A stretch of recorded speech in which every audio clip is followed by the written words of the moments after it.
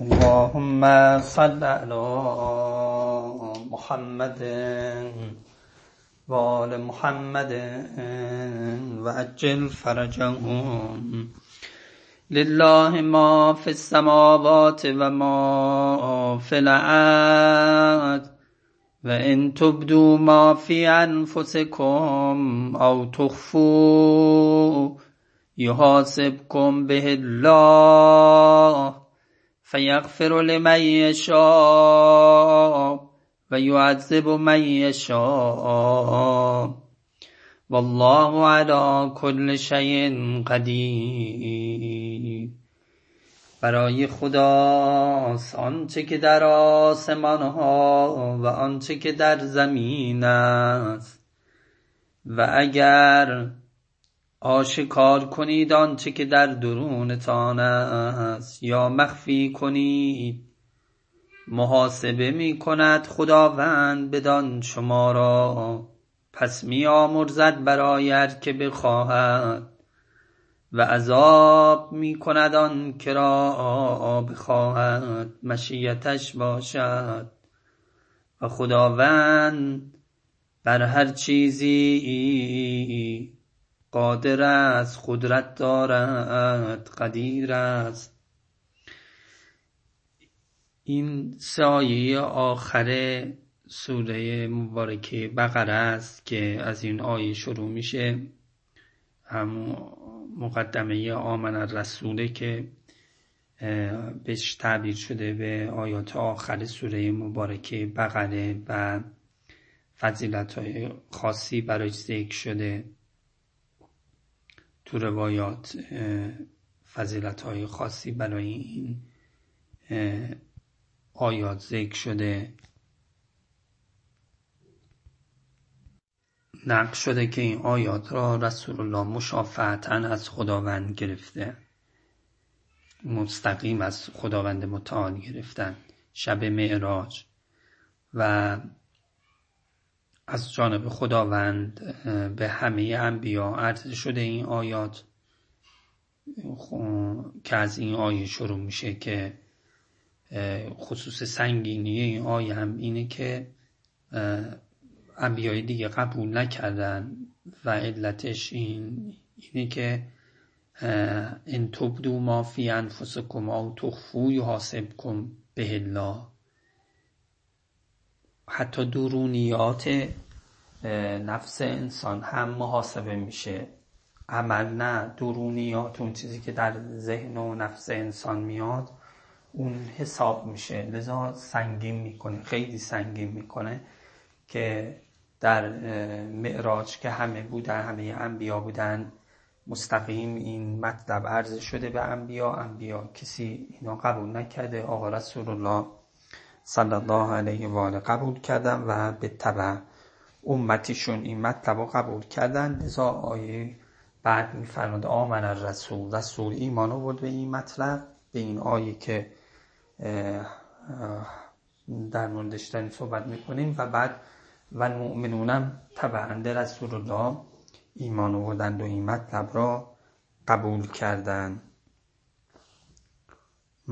گویا یه مطلب مالا یطاقیه که بعد البته تخفیفی هم داده میشه که لا یکلف الله، اون چیزی که دعا یعنی میکنن که خدایا اون چیزی که ما طاقت نداریم را، تکلیف مالا یطاق را، اون چیزا را از ما بردار که خداوند متعال.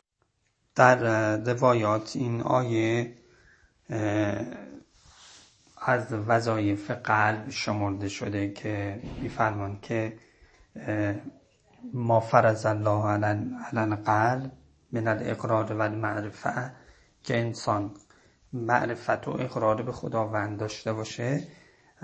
آیات مختلفی رو میشمارن، من جمله این که میفرمان این آیه رو میفرمان اما ما فرض الله علی القلب من الایمان فالاقرار و المعرفه و العقد و الرضا و التسلیم و لا اله الا الله وحده لا شریک له الها واحدا تا ان تبدوا ما فی انفسکم او تخفوه یحاسبکم به الله فذلک ما فرض الله علی القلب ذکر شده. اما خود آیه توجه خاصی لله ما فی السماوات و ما فی الارض و ان تبدوا ما فی انفسکم او تخفوه یحاسبکم به الله، این که آنچه که در نفوس شماست را ذیل لله ما فی السماوات و ما فی الارض آورده، میتونه اشاره به این مطلب باشه که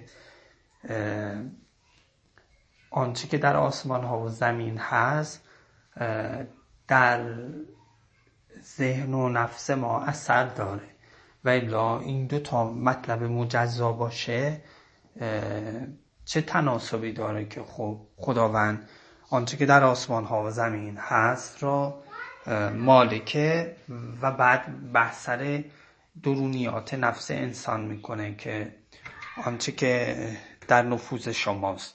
خب الا این که بگیم که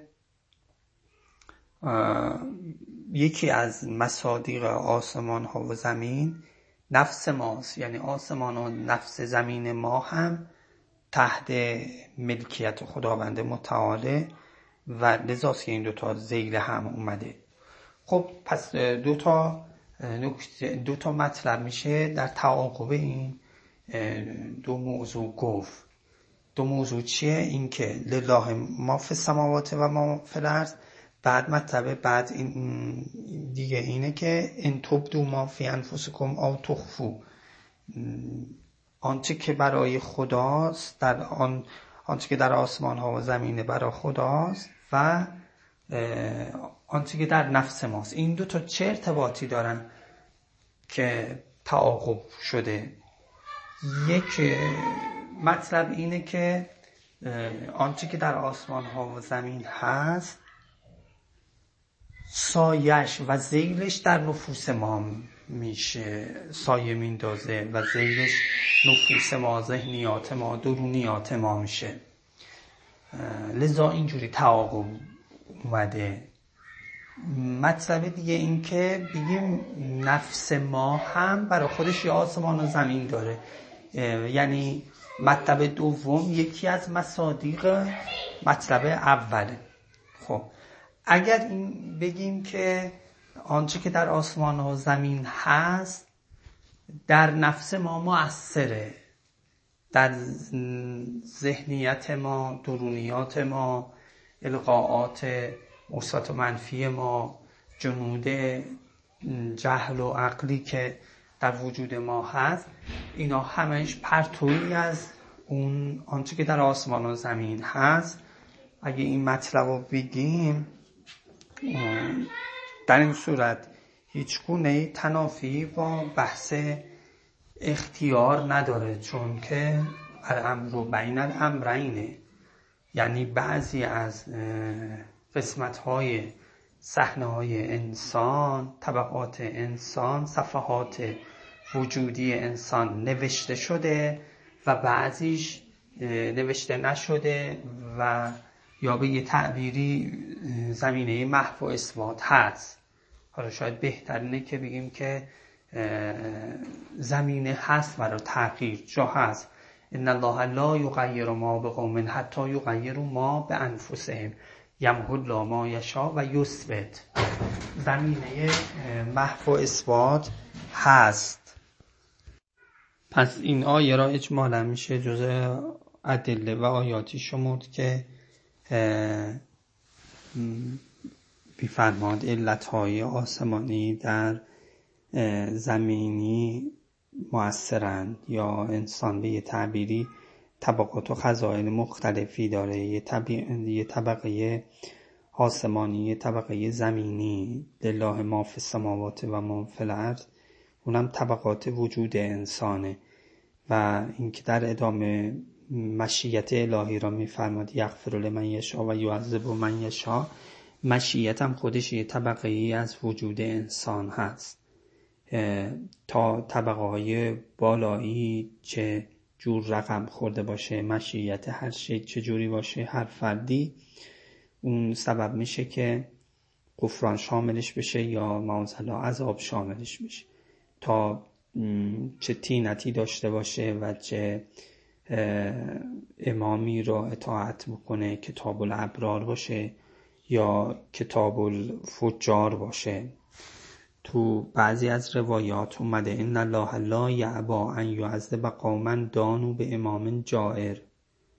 خداوند ابا نمیکنه که قومی را عذاب کنه که به امام جائر دین ورزی میکنند. و ان الله یستحیی ان یعذب قوما دانوا به امام عادل. خدا حیا نمیکنه، خدا حیا میکنه عذاب کردن قومی را که به امام عادل دین داره میکنن. پس به یه تعبیری میفرماد خدا ابا نمیکنه که قومی را عذاب کنه که امامشون باطلند، یعنی به یه تعبیری عامه مخالفین خاطر اون گناهشون را بگیره.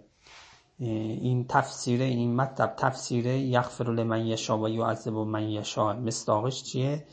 که مشیت اونها، طبقه مشیتی اون شی چی هست در مشیت الهی، چه چیز رقم خورده، یعنی امامتشون، طینتشون، حب و بغضشون اونا چیه. اگر دیندارشون به امام جائر هست یعذب من یشاء میشه. ان الله لا یعبی ان یعذب قوما دانوا به امام جائر. و اگر مشیت الهی در طبقه خزینه مشیت الهی دینداری امامتشون، ولایتشون درست باشه، مصداق یغفر لمن یشاء میشه. لذا فرمود ان الله یستحیی ان یعذب قوما دانوا به امام عادل. خدا حیا میکنه عذاب کردن قومی را که دینداری میکنن با امام عادل، امامشون درسته. سیئات امام جائر در ادامه این روایت هست سیئات امام جائر حسنات پیروانش را از بین میبره و حسنات امام عادل سیئات پیروانش را از بین میبره. این یحاسبکم به الله، تو بعضی از روایات این محاسبه را قبل از قیامت کبری ذکر کردن، فهمدن مربوطه به رجعته و کسی که متصدی این حساب و کتاب میشه سید الشهداست. تو روایتی اینطوری اومده ان الذی یلی حساب الناس قبل یوم القیامه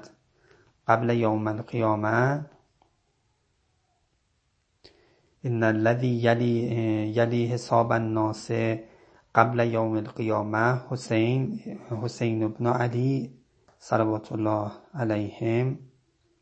فاما یوم القیامه فاما هو بعث الی الجنه و بعث الی النار. کسی که متصدی حساب مردم میشه قبل از روز قیامت سید الشهداست. به یه تعبیری دارن رجعت را میفرمان. و الا خود روز قیامت بعث به جنته یا بعث به ناره، یعنی اون روز محشر کبری یک صحنه است یا اون صحنه تک صحنه‌ایه. اون صحنه یا به رفتن به بهشته یا رفتن به جهنمه. پس مواقف مختلفی که ذکر شده به تعبیری مربوطه به رجعتی حقیقتی داره که بین گویا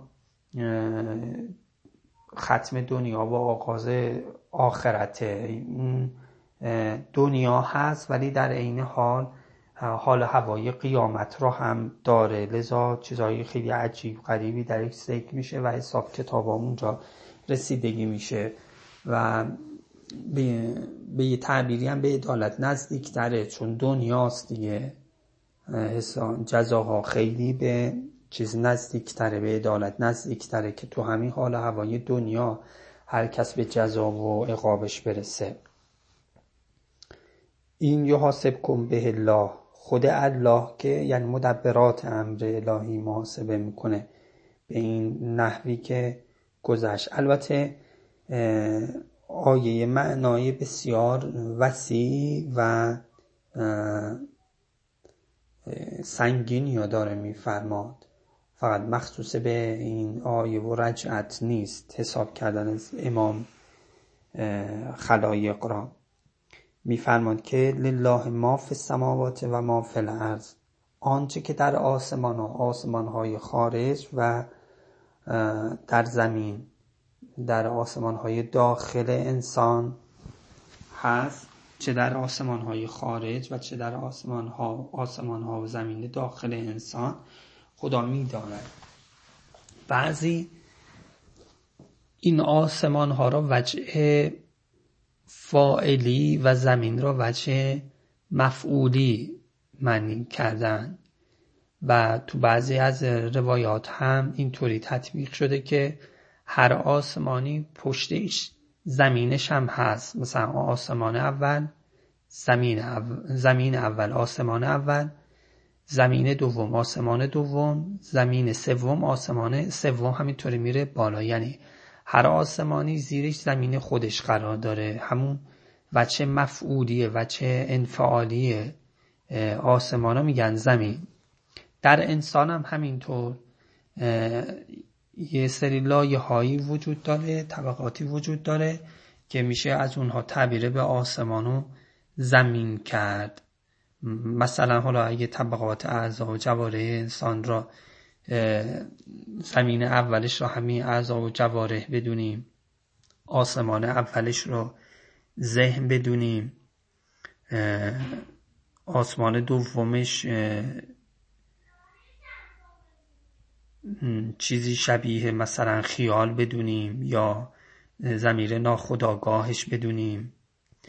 همینطوری هی میره مراحل خفی و اخفا و اینها میره بالاتر. اینها میتونه آسمان و زمین درون وجود انسان باشه. هیچ شیئی رو خدا خلق نکرده مگر به 7 چیز: مشیت داره، روزی داره، اجل داره، قضا داره، قدر داره، طبقات مختلف مدیریتی هر شیئی در آسمان و زمین طبقه داره. پس اینکه فرمود لله ما فی السماوات و الارض و این تبدو ما فی انفسکم او تخفو، این تناسب بسیار دقیقی داره که این لایه های وجودی انسان در اون آسمان ها و زمین هست، طبقات و خزائن انسان هست، مناسبه با هر طبقه‌ای در آسمان ها در وجود انسان نیست طبقه‌ای هست و اون طبقات البته در تبدو ما فی انفسکم او تخفو اثر داره. یعنی اون لایه های بالایی در لایه های زیرین اثر داره. سایه اون حقیقتی که اون بالا در وجود انسان این طرف میفته. به هر حال ذهن انسان معمولاً آب قلبشو میخوره. ذهن انسان سایه حب و بغضشه. منظور این که آسمان ها و زمین سایش میشه ان تبدو ما فی انفسکم او تخفو، این یحاسبکم به الله. اگر اون طبقات آسمان های بالایی طیب باشه، امامش پاک باشه، کتاب الابرار باشه، یغفر لمن یشاء میشه. ولی اگر کتاب الفجار باشه، اون طبقات بالایی خراب باشه، حب و بغضش اشکال داشته باشه، این میشه چی؟ اون آسمان و زمینی خراب میشه که ان تبدو ما فی انفسکم او تخفوش خراب میشه و فیعذب من یشاء میشه. معاذ الله ان ناخذ الا من وجدنا متاعنا عنده. کسی که متاعش مال آسمان های طیب اون بالاست، شیرین تینتش، خب برش میدارن. ولی کسی که تین سهم اونها نباشه، متاع اونها نباشه، متاع مقربین نباشه، میشه یعذب من یشاء دیگه. اعمال کسی که اعتقاداتش مخلصش اینه، اعمال کسی که اعتقاداتش سیئه، آسمان و زمین و آسمان ها و زمین بالایش طیب پاکه، اعمال سیئش مغفور له میتونه باشه. یعنی رجای این مطلب میتونه داشته باشه. از اینها میبخشد. خداوند در قرآن میفرماد که و السماء و الطارق و ما ادراک ما الطارق النجم الثاقب ان کل نفس لما علیها حافظ فلینظر الانسان مما خلق خلق من ماء دافق. خب اول حرف از آسمان ها و ستاره طارق میزنه، نجم ثاقب حرف از اون میزنه، بعد میفرماد هر نفسی یه حافظی داره. انسان ببینه از چی خلق شده. اگر اینها را همش را بخوام ربط بدیم به هم دیگه، با هم معنی بکنیم، شاید اینطوری بشه معنی کرد که اون نجم ثاقب معنی فرو رونده، اون فرو میره در نطفه و همون یعنی آثاری میذاره در نطفه که همون حافظ نفس میشه، یعنی کوکب نفس میشه، بخت افراد میشه و این بیشترین اثر را در نطفه داره. فلینظر الانسان مما خلق خلق من ماء دافق. اون لحظه که نطفه حالت پرشی میاد بیرون، دافق داره باشه تاب میاد بیرون، بیشترین تأثیر پذیری ها داره از اطرافش، از محیطش، از کواکب. اون ستاره‌ای که بیشتر دولت داره اون لحظه طارقه کوبنده از ثاقبه فرو میره. ثاقبه در چیه؟ طارقه در چیه؟ در نطفه است دیگه. بعد همونم میشه حافظ، ان کل نفس لما علیها حافظ، همونم حافظه به یه تعبیری، یعنی سرنوشت ها تحت تاثیر اون میشه.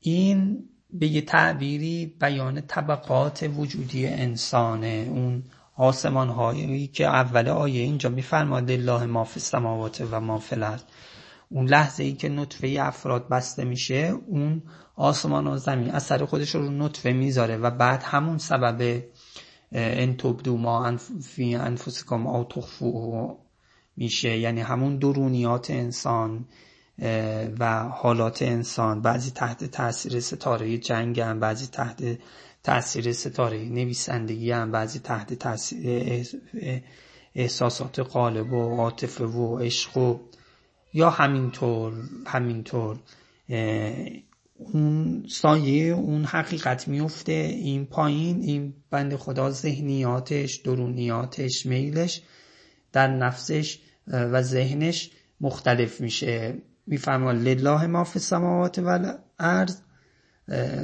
ان تبدوا ما فی انفسکم او تخفوا. واضح شد که اون بالا اون صدر آیه با زیرش چه ارتباطی داره.